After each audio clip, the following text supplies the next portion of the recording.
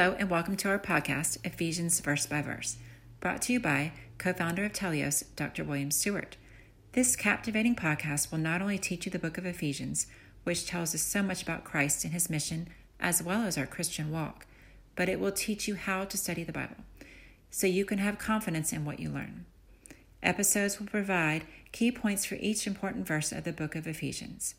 Thanks for joining us on this exciting biblical journey. Hello again, I'm William Stewart, co-founder of Telios. Welcome back to this verse by verse study on the book of Ephesians. This book was written by Paul and is a critical book in the apostolic epistles, otherwise the letters written to the church by the apostles who led the church. And it was written from Rome when Paul was a prisoner around 60 AD back to Ephesus, which was a major trading town in what was Asia Minor on the southwest coast of today's Turkey. And the ruins are still there today, contain one of the seven wonders of the ancient world, the temple to the goddess Diana. It was a major church thought to be headed by Timothy. And in the first several generations of Christianity, back in the first century and perhaps early second century AD. We're in a section of the passage, or this passage is talking about the nature and the privileges of our great salvation. And in verse 10, Paul indicates that all things will be wrapped up in Christ as King, both on heaven and earth. So in a very general way, everything will be completed in Christ, a great promise.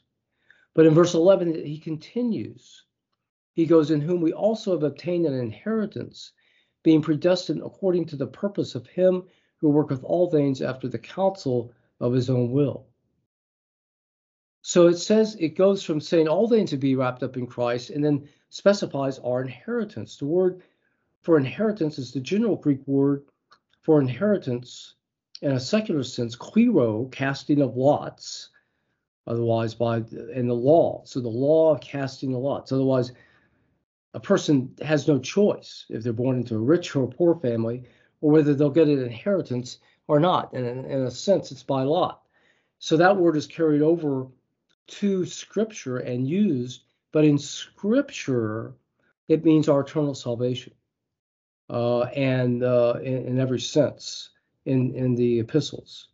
So when you read inheritance, it reads our eternal salvation, that for which we're predestined. So here the word determined beforehand, also used in verse 5. And in Romans 8, God had to choose us because nobody would have chosen him. Ephesians 3, 10 to 12, those verses. And so but he did that out of mercy. So he did it according to his purpose. His purpose was to bring us salvation, to bring him glory and praise, as we read earlier in the passage, verse 6. And who then works all things over the counsel of his own will. So what's that mean? Well, that's a little confusing. Again, it helps to know the Greek words here. The first word is bouli, which means counsel or will. It's an older word that was going out of fashion at the time of Christ. And then the second will is thelema, which is the general word for will at the time of Christ. Much used as you would use it in English over a variety of different ways. So it's basically saying, worketh all things after the will of his will or the counsel of his will. Well, what's that mean? Well, I think it basically means that he counsels himself. There is nobody to give him advice, as it says in Scripture, and also as it says in verse 9, that he purposed Christ in himself. God is God. God is righteous, is holy, and his purposes and intentions are right and holy and true and just. So he advises himself and he purposes it in himself. So I think the passage here is meant to be one of comfort. We're predetermined. We have an inheritance. God did this as of himself, not influenced by anybody outside. So we are secure. But it also interestingly balances out and contrasts to verse 10. In that our hope involves not only that God will bring everything under his rule, but also ourselves individually. Christianity is a wonderful religion because it deals with the individual, not only in taking care of personal sin by grace in a way that we never could, but our individual love, our individual salvation, and the love that God has for us in that personal relationship. It's unparalleled. So our hope is great. It's individual as well as corporate in verse 10 and 11. Okay, great verses. Join me next time. We'll continue this amazing passage on our salvation. I hope that you're enjoying it and are gaining from it. I look forward to seeing you next time. Goodbye for now. Thanks for listening to this episode of Ephesians Verse by Verse. We hope you found Dr. Stewart's teachings both interesting and informative.